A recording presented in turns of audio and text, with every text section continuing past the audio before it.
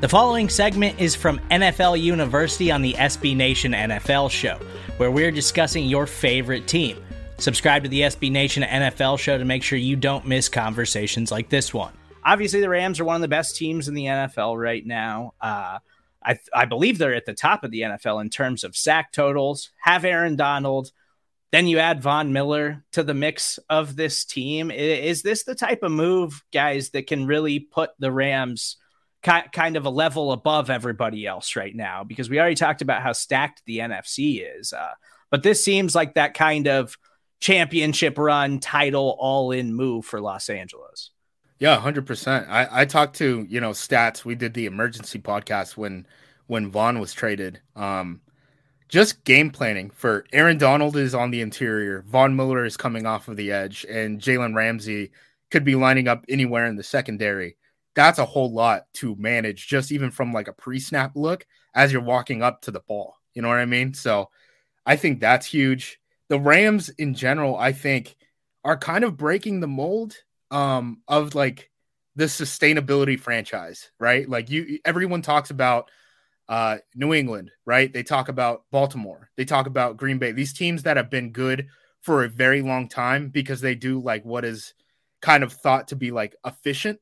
The Rams don't seem to care about that. And I think some of that is probably, Kroenke ownership is in court right now. He probably would like headlines about how good his football team is rather than him potentially being sued for $1 billion by the city of St. Louis. The other factor is Matt Stafford is an aging quarterback.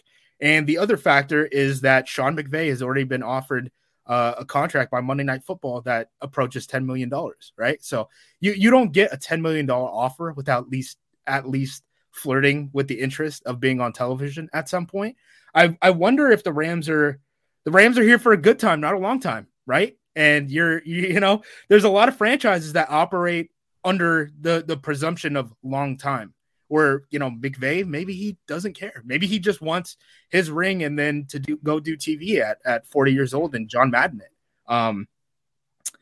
It's an interesting way to kind of skin the cat, and I think it does kind of ruin the balance of the league a little bit. But it is good for these teams, and it should be noted too, if you ever thought the NFL cap structure was about parity, there has been no better example than the last 2 years of it not being about parity. When you can pay draft picks and the Denver Broncos will eat the salary of a guy like Von Miller so that he could then play for you on a 1-year deal, it's impossible to pretend that it's about 1 year parity and that team talent across the board is equal at all times. That's never what this has been about. Yeah, there's always a way, and we've seen teams prove that time and time again. I think for the Rams mindset, get good players, win now, and figure it out later, and that's exactly what they're doing. If you look at some of their recent day 2 picks, why wouldn't you trade for Von Miller?